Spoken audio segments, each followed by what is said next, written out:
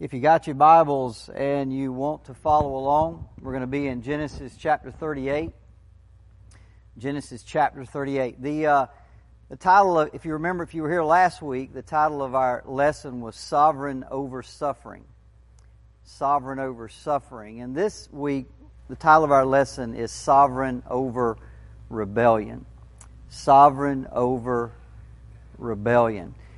Now, just a quick review. If you'll remember last week in chapter 37, that chapter ended. In fact, if you got your Bibles open and you just look back to 37, that chapter ended with Joseph being sold into slavery in Egypt. Everybody remember that. And so, naturally, you would think if you turn the page to chapter 38 that story would continue. In fact, the rest of the book of Genesis is all detailing the plight of Joseph in Egypt and what happens with the nation of Israel. But all of a sudden you turn to 38 and it's almost like there's an interruption. It's not chapter 38 is not about Joseph at all. It doesn't mention Joseph at all. And so it's almost like, well, what's going on here? Why is this chapter even here? In fact, when you read some commentaries, some critics will even go so far to say that this chapter is a mistake, that it's in the wrong place, that it's out of context, that some editor in the distant past somehow just put this in the wrong spot. But that's ridiculous. Okay, this is the inspired Word of God. It's here for a reason. In fact, as we go through this chapter, we'll understand as we get to the end of it that it actually it plays a very crucial part in the story of Israel, and we'll point that out when we get to the end. So don't look at this as an interruption. You know, if we were watching a TV show, sometimes we watch TV shows and there are different storylines, right? And you're following one storyline, and then you get kind of a meanwhile back at the ranch, right? Everybody with me? Meanwhile, back at the ranch, this is what's happening. Well, think of this chapter like that. Joseph is in Egypt, and a lot of stuff's going to happen, but meanwhile, back in Canaan, right? Meanwhile, back at the ranch, this is what's happening with Joseph's brothers, and this is what's happening with Joseph's family. So let's start with Genesis 38 and verse 1. It says, "It happened at that time that Judah went down from his brothers and turned aside to a certain Adullamite whose name was Hira." Now that phrase, "went down from," means he left. Judah left his brothers. He was living in Hebron. He was living with his family, and they're all there on their compound or their ranch or wherever there is they're living. And he decides he's going to leave, and he goes to a city of Adullam. Now Adullam was one of the royal cities of the Canaanites. So this is a pagan city, a Canaanite city. And he has a friend there by the name of Hira. And it'll actually tell us later in the chapter that they are friends. Now what's important here for us is that this move for Judah signifies a move away from family, a move away from the covenant people of God, and he's moving away from that. Right? And what we're going to see through this is he's being absorbed into the culture of the Canaanites. In other words, he's chosen to leave his family for fellowship with Canaanites, with pagans, with heathens. And that's what's significant about this. Now, let me point something out very quickly. There is absolutely nothing wrong with being friends with unbelievers, if your purpose of friendship with them is to convert them to Christ. That is perfectly fine. But when we enter into friendship with unbelievers solely, listen to me carefully, solely for the purpose of companionship, solely for the purpose of camaraderie, solely for the purpose of fellowship, let me tell you, they will corrupt you before you ever convert them. That's what Paul said. Don't be deceived. He said, don't fool yourself into thinking that you can be different from anybody else. 1 Corinthians 15:33, bad company always corrupts good morals. So I've got friendships with people that I am working on them to convert them to Christ. That's perfectly fine. But it's not a friendship solely for camaraderie. Because when that happens, they will corrupt you before you convert them. James 4:4 says, friendship with the world is enmity with God. Be very careful about those types of friendships and what your purpose is for entering into that friendship. Verse 2. And when he's there, so he leaves his family, he goes to this city of Adullam, and as he's there, it says, Judah saw the daughter of a certain Canaanite whose name was Shua. So he took her and he went into her, and she conceived and bore a son, and he called his name She conceived again and bore a son, and she called his name Onan. And yet again she bore a son, and she called his name Shelah. And Judah was in Chezib when she bore him. So he's left his family. He's got a friend in this Canaanite city. While he's there, he sees a Canaanite woman. And so he marries her, and they have 3 sons. Now, I'll remind you once again, Abraham would not allow his son Isaac to marry a Canaanite woman. Isaac told Jacob, do not marry a Canaanite woman. But Judah just throws all this right out the door. See, the idea, they knew when you enter into marriage with unbelievers, when you enter into a marriage, they're going to corrupt you before you ever convert them. Don't do that. But Judah just ignores that advice, and he sees this woman, and she's good looking, and he takes her as his wife, and they have 3 sons. Once again, you'll see he's left the family of God. He's left the covenant people of God, and he's being very slowly, from moving to a city to having a friend. Now he's married. He's being absorbed into the Canaanite culture. Verse 6. And Judah took a wife for his firstborn, and her name was Tamar. Now here we're going to be introduced to a lady named Tamar, who is going to be very important to this story. And there's one final, so he takes her as a wife for okay? But it says this in verse 7, But Judah's firstborn, was wicked in the sight of the Lord, and the Lord put him to death. Now, curiosity makes us ask questions, right? And first thing I want to know, well, what did he do? Why was he so bad? Don't you want to know those kind of things? And by the way, how did the Lord kill him? The Bible doesn't tell us any of that. No details at all. Because, by the way, it's irrelevant to the story. The point is, she married him, he was evil, he's dead, and she needs to be married again. It's irrelevant to the story. So the Bible doesn't even go down that road because, again, it's irrelevant to the point of the story. Verse 8.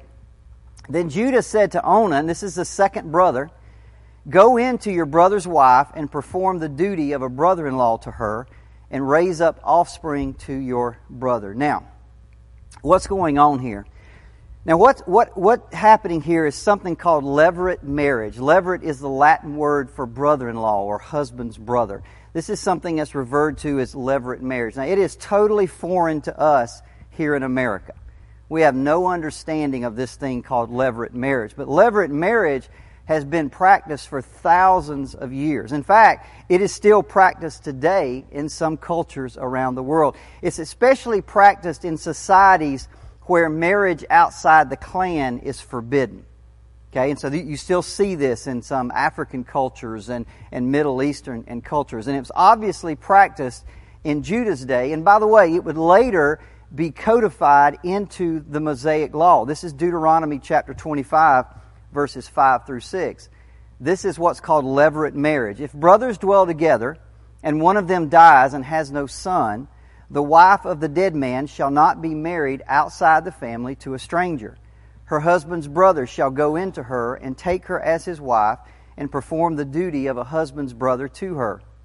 And the first son whom she bears shall succeed to the name of the dead brother, that his name may not be blotted out of Israel. So once again, this is called levirate marriage, and it serves some very practical purposes. Keep in mind, in that society, it was a patriarchal society. In other words, men ran everything. There's no welfare system or anything like that. So when a woman didn't have a man to take care of her, or she didn't have sons to take care of her, she was destitute. I mean, women needed men to provide protection. They needed them to provide financial support. That was just the way it was in that society. And so this levirate marriage ensured that this woman wouldn't just go out on the street, but this brother stepping in to marry her would provide protection for her. It would provide food and clothing and shelter and all the other things. Most importantly, as denoted in the Deuteronomy passage, it made sure that the family name was carried on. Okay, that's what Deuteronomy pointed out. Now here's the way this worked. In effect, the very first son born from this levirate marriage would legally belong to the dead brother. Everybody with me? Okay? Legally, in every sense of the word, the son born to that brother would belong to the first dead brother. It's called levirate marriage. And as such, he would be heir to everything the first son would have gotten. Everybody with me? So he would get everything that was coming to the first son, everything that was coming to Judah's son heir would now belong to this boy. Okay? And see, Onan knew that. Verse 9. But Onan knew that the offspring would not be his. That's what he's talking about. If he produces a male son with Tamar, that offspring would belong to Ur, and he would get everything that was coming to Ur. And Onan knew that, and he didn't like it one bit. Verse 9 says, so whenever he went into his brother's wife, he would waste his seed on the ground so as not to give offspring to his brother. Okay? You see, Onan knew that any son produced by his marriage to Tamar would take away land and money and property, all the things that would eventually come to who? To him. See, if Ur has no inheritance or has no sons, all that would come to him. So he's actually producing a son that's going to get all this stuff that might, so he says, oh, I'm not going to do that. And so he made sure that that wouldn't happen. And let me tell you, the Lord did not like that one little bit. Verse 10. And what he did was wicked in the sight of the Lord, and he put him to death also. Now let me say something real quickly. Over the years, many people have taken this passage and tried to make it a proof text for birth control, which is absolutely ridiculous. Okay, this text has nothing to do with birth control. When it refers to what he did, okay, it's not referring to that. The sin of Onan was his rebellion and his selfishness in refusing to provide an heir for his brother. It was his rebellion and selfishness in wanting to keep all the inheritance for himself. That was his sin. That's what he did. That's what the Lord was not pleased with. He's rebellious because, by the way, his father had directly commanded it. Go into Tamar and do your duty. And he wouldn't do that. Selfish because he puts his own needs, his own wants, his own desires ahead of his brother, ahead of his family name, ahead of everything else. And one more thing, don't forget this. He put his own desires ahead of the purposes of God.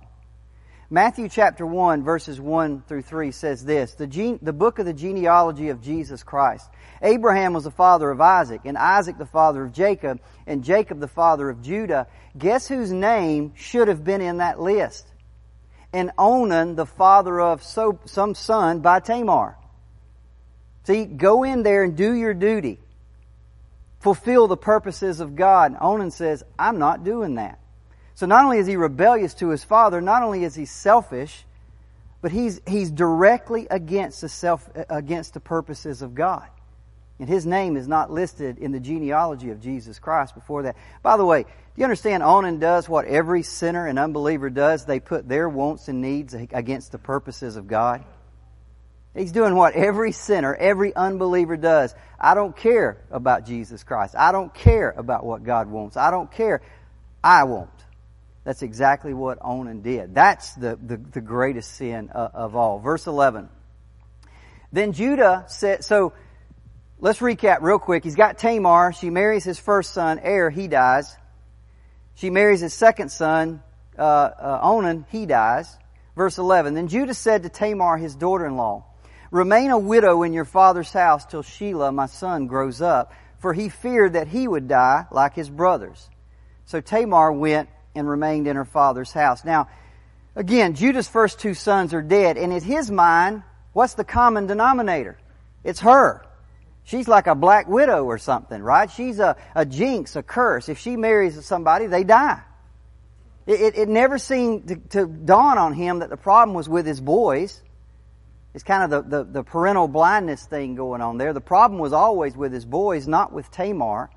So So he doesn't really want to get, now legally, he has to give that last son to her.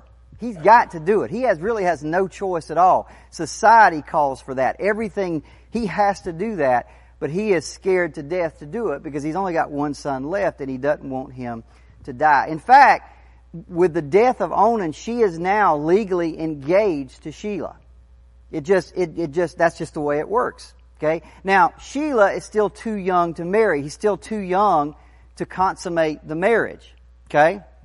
So he says, all right, at least I've got a brief reprieve, right? Because Shelah's too young to marry. So he tells Tamar, go to your father's house and stay there till Shelah, the youngest son, is old enough. So he can put it off for a while, but eventually he has to give Shelah to her as a husband. But now several years go by, and it seems that Judah is not following through. Verse 12.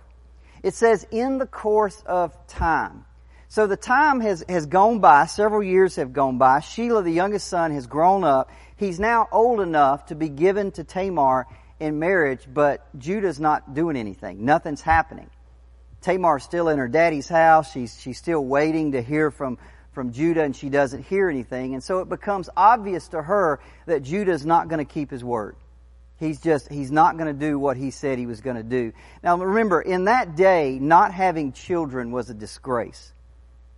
For a woman, not having children was disgraceful. That was everything to them. And again, not only does she not have a husband, when her father dies, if she has no sons, she'll have nobody to take care of her. Remember, to them, this is a bad situation, right? So she decides to take matters into her own hands, to put a plan into place. Verse 12. It says, in the course of time, the wife of Judah, Shudah's daughter, died. And when Judah was comforted, he went up to Timnah to his sheep shearers, he and his friend Hira the Adullamite. And when Tamar was told, your father-in-law is going up to Timnah to shear his sheep. Now, when she hears that, she decides, okay, it's time to put my plan into place. Now, we might ask, well, why would she choose that moment? Why would she choose that time to put her plan into place? Well, the reason is because she knew very well what happened at these sheep shearing events. Derricke Kidner, in his commentary on Genesis, said this: sheep shearing was a festive time when sexual temptation would be sharpened by the Canaanite cult, which encouraged ritual fornication as a fertility magic. Years later, the prophet Hosea would say this in Hosea 9, 1 through 2. He says, for you have played the whore, forsaking your God. You have loved a prostitute's wages on the threshing floor. What's he talking about? You see, in the Canaanite culture, anytime there was a harvest, a wheat harvest, or anytime they were harvesting wool from the sheep, it was a time to worship their fertility gods. And one of the ways that they worshiped their fertility gods was through ritual prostitution. They would have a bunch of what are called cult prostitutes come in. And so it was this kind of this festive time. There was all this stuff going on, as you can imagine. That was part of the Canaanite culture.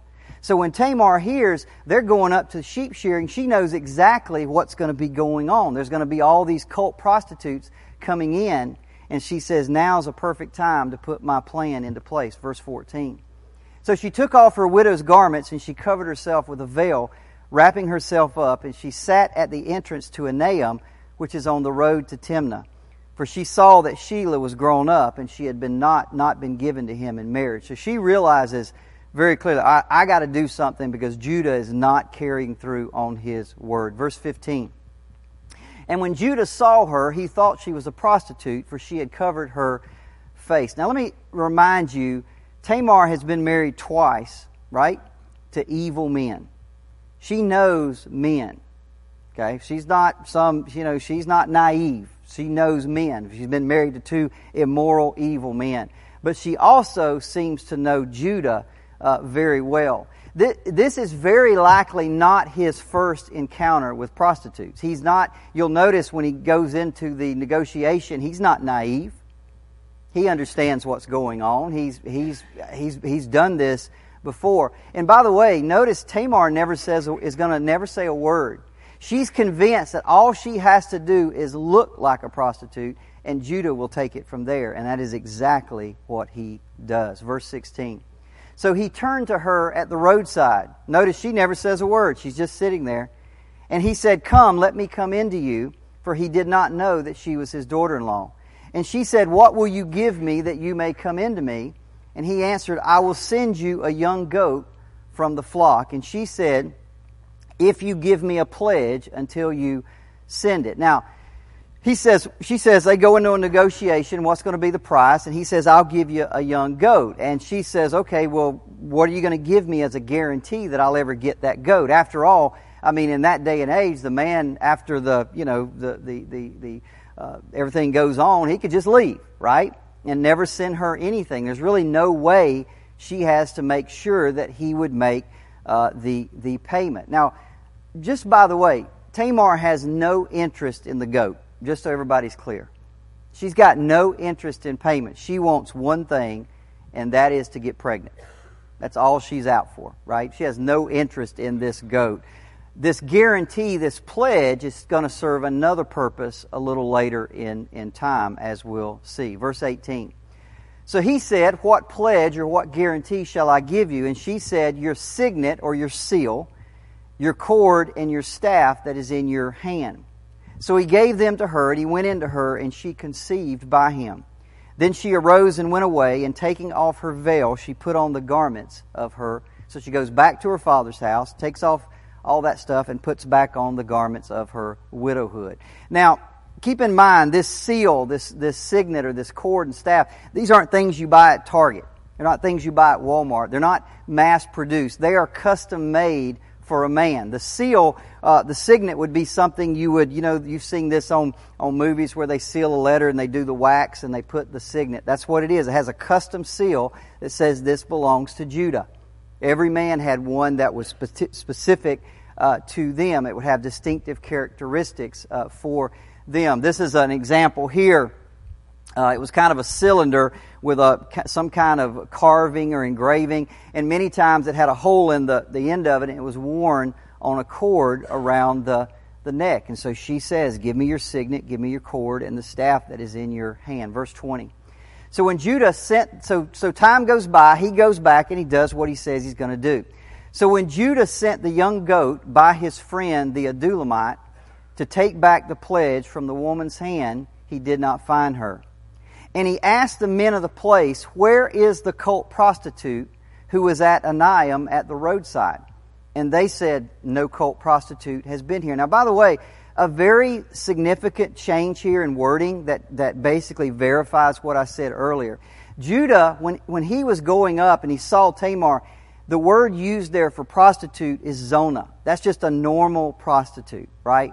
But later on, when Hira goes up to find her, he uses the word Kadessa, which is a cult prostitute.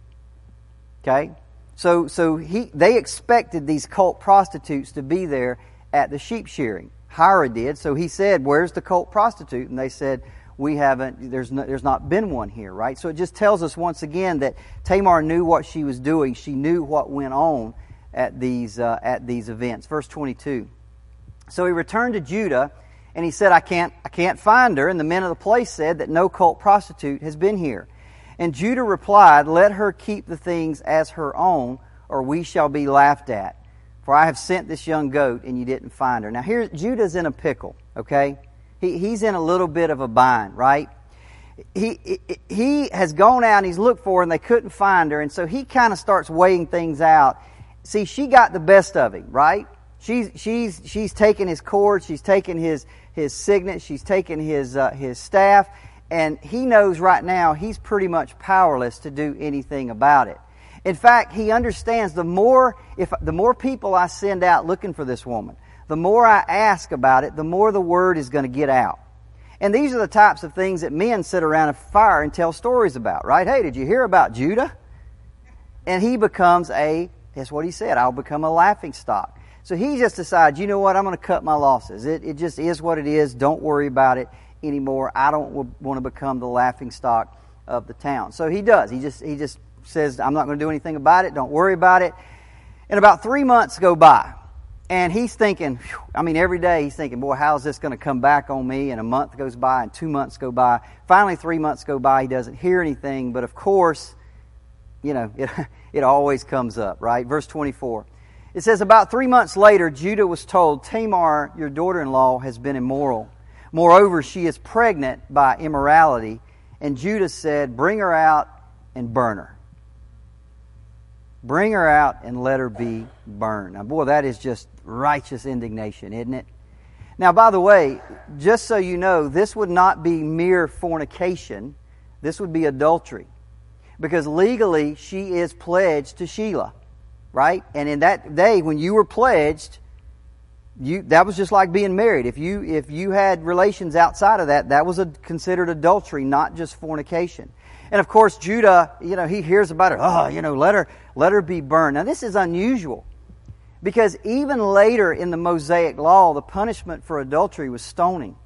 Burning was set aside for really horrific evil. Very horrific evil. You can see some examples of that in Leviticus 20. So why would Judah respond this way with such righteous indignation? Well, isn't it true in life that we tend to cover up our own sinfulness by judging others? We tend to be, the more sinful we are in an area, the more kind of righteous indignation we have toward that particular area. Romans 2:1, Paul says this, therefore you have no excuse, O man, every one of you who judges, for in passing judgment on another you condemn yourself, because you, the judge, you practice the very same things. So here's Judah, and he's judging her, and he's doing the exact same things that she did. Verse 25. As she was being brought out, she stays very calm. She's being brought out. She sent word to her father-in-law, by the man to whom these belong, I am pregnant. And she said, please identify whose these are, the signet and the cord and the staff. Now I got to give some credit to Tamar. Okay? If I were her, I would have get up on top of a house. He gonna burn me? How dare, are you with me? How dare he? She doesn't do that. She just sends word to him privately. And she said, whose are these? Right? Then Judah identified them, verse 26, and said, she is more righteous than I, since I did not give her to my son Shelah, and he did not know her again. Now I want to say one thing. She's more righteous. They're both wrong. Right? They've both committed immoral acts. That's not what he's talking about. What he's saying is she's more righteous than I am in that she acted to procure a son that was rightfully hers, and I didn't carry out what I was supposed to do. That's what he's talking about. He's not talking about the act itself. Verse 27. So when the time of her labor came, there were twins in her womb. And when she was in labor, one put out a hand, and the midwife took and tied a scarlet thread on his hand, saying, this one came out first. But as he drew back his hand, behold, his brother came out.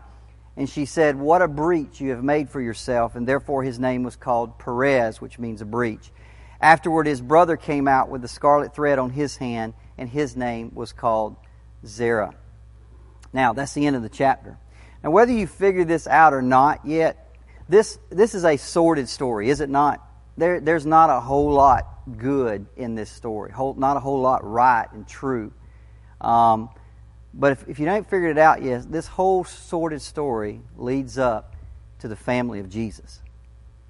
This whole story leads up to the family of Jesus. Matthew 1 through 16. I won't read the whole 16 verses. It says, the book of the genealogy of Jesus Christ, the son of David, the son of Abraham. Abraham was the father of Isaac, and Isaac the father of Jacob, and Jacob the father of Judah and his brothers, and Judah the father of Perez and Zerah by Tamar, and Perez the father of Hezron. And it goes right on down to Jesse and King David and Solomon, all the way down, and Jacob the father of Joseph, the husband of Mary, of whom Jesus was born, of who is called Christ. This whole sordid affair fits right there in the genealogy of Jesus Christ. And commentators dare to say this is out of place. They dare to say this is... come on. This chapter teaches us just a few things, and I've got a few minutes, and I want to talk about a couple of things. Now, I could go in here and pull a bunch of stuff out, but I just picked two. Number one, It teaches us the necessity of 400 years in Egypt. Do you remember back in chapter 15, God tells Abram, I'm going to make you the father of many nations. And your descendants are going to be enslaved in a land for 400 years. And he says, at the end of 400 years, I'll bring them out with great possessions. And of course, he's talking about the people of Israel in the land of Egypt. Well, this chapter really shows us why that slavery or why that enslavement was necessary. You see, God wanted His people to be spiritually pure. Be separate from them. Abraham tells Isaac, don't marry a Canaanite. Isaac tells Jacob, don't marry a Canaanite. But you see, the sons of Israel at this time, there's 12 of them, and they are about as low a spiritual state as you can possibly get. They hate one another enough to kill, at one time, Joseph and sell him off. They're infighting. Judah comes to the point and says, I don't want anything to do with you guys anymore. I'm leaving. And he just walks out. Now listen, I'm sure all the brothers had issues. We know that. But this chapter focuses on Judah because as he is the tribe that's going to produce the Messiah. And because of that, in that respect, he is the most important brother. And he is symbolic of them all. And Judah is about as carnal as you can possibly get. He says, let's just sell Joseph and make a profit. Now he's left his brothers. He's moved into Adullam. He's got a friend, Hira. He's married a Canaanite. He's not following through on his commitments. You see, he's being absorbed into heathenism. He's being absorbed into paganism. He's being absorbed into that Canaanite culture. You can just see all the things that he did. Something drastic had to be done. The exile in Egypt was God's remedy for preserving His people. See, from the outside it looks like a terrible tragedy, but it's actually an act of grace. See, the 400 years in Egypt will accomplish many things, but I'll only mention two. First thing it does is it forms the Israel people, the Israelites people, into a cohesive and unified nation. See, persecution tends to do this. You get a bunch of brothers fighting. You bring in somebody from the outside, and guess what them brothers will do? They'll have each other's back. Yes? Isn't it amazing? Today we're still talking about Israel. They are still a people 4,000 years later. Why? Persecution. Persecution. See, all this persecution down through the years, it's made them into who they are. It's not. I wish it didn't have to be that way. But God has used persecution down through the years to keep Israel as a unified and a cohesive people. He did it then with Egypt, and He continues to do it today. The second thing it does, not only does it make them unify with one another, it keeps them separate. God, listen, they've already shown that they'll marry Canaanites. Yes. Remember, Shechem raped Dinah. And they said, well, let's marry her. And Jacob's like, yeah, okay, that sounds good.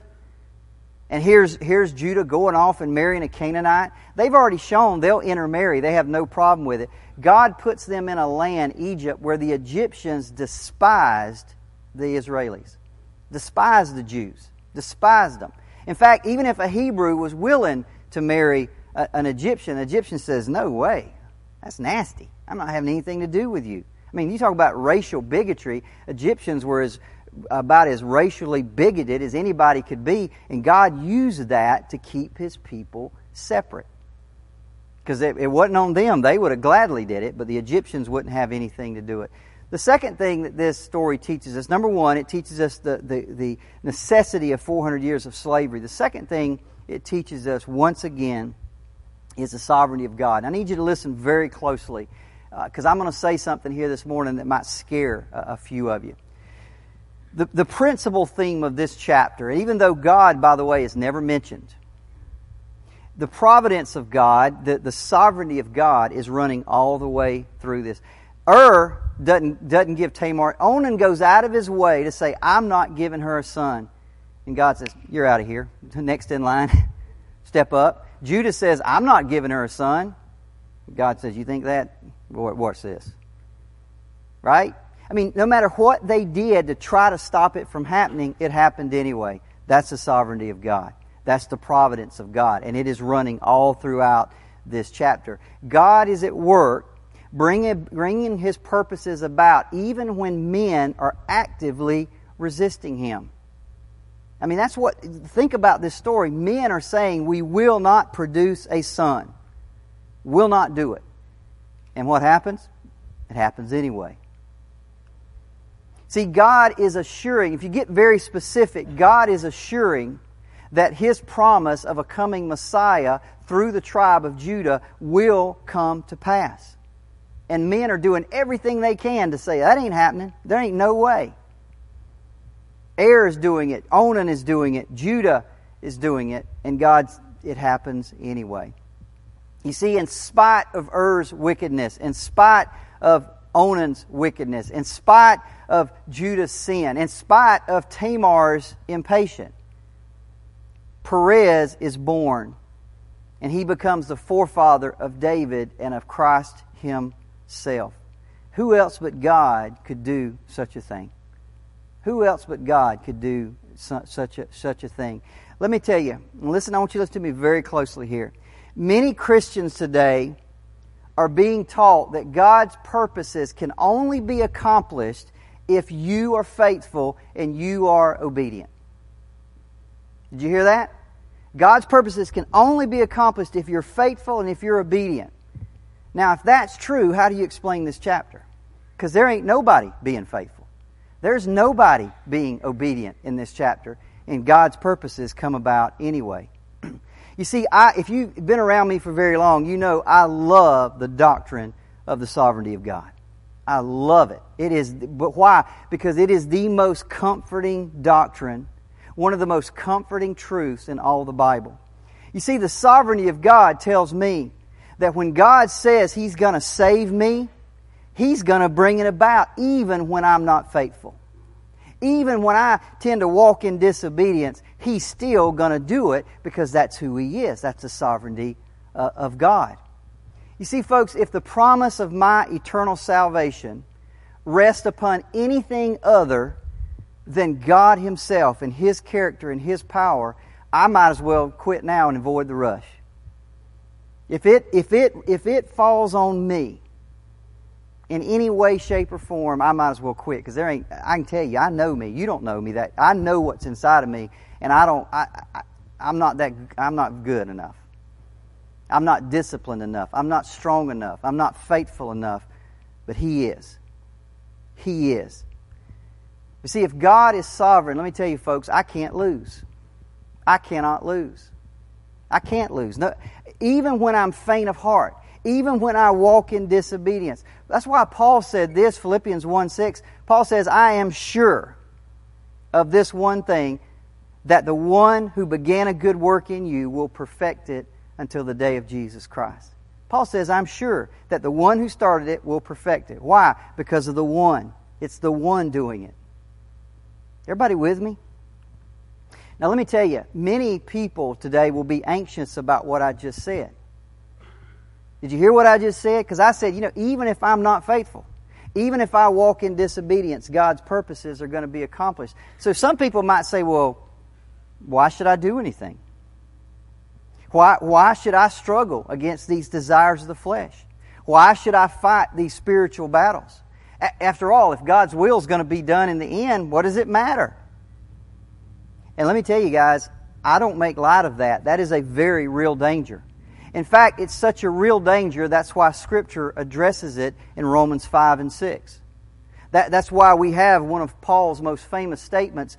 Are we to continue in sin that grace may abound? God forbid, he says. Because people in that day were saying the same thing. Paul, you're saying that we're going to be that God is sovereign, so what does it matter if I sin? Just more grace. Paul goes on to say, no, that's not the way it works. Paul goes on to say, you were a slave of sin, now you're a slave of righteousness. Right? You see, is that a real danger that people will say stuff like that? Sure. But the danger does not disprove the doctrine. God is sovereign. That's why the Bible can say things like the Holy Spirit that's given to you is a guarantee of your inheritance. Listen, when God guarantees something, can I tell you it's guaranteed? Can I tell you that it's guaranteed? My point is this, God is going to accomplish His plans and His purposes with you or without you. God is going to accomplish His purposes with you or without you. But let me tell you, He is best exalted, and He is best glorified, and He is best proclaimed when we walk in obedience to Him and to His Word. He is best exalted when Jesus is being recreated in us from glory to glory. See, that's why Paul says this. This is the same writer, by the way. And the first thing he says this, I urge you, he says, to walk in a manner worthy of the calling to which you have been called. Paul will tell us over and over again, walk worthy, be holy, be separate, be clean, be pure. Doesn't he? He admonishes us, he encourages us over and over to obey, to be holy, to be separate. But then he writes in a letter to Timothy, he says this, but even when we are faithless, He is faithful because He cannot deny Himself. See, that's the sovereignty of God, and that's why I love it. Even when I fall, even when I make a mistake, even when I disobey, He's sovereign. He's going to pick me back up, and we're going to keep moving.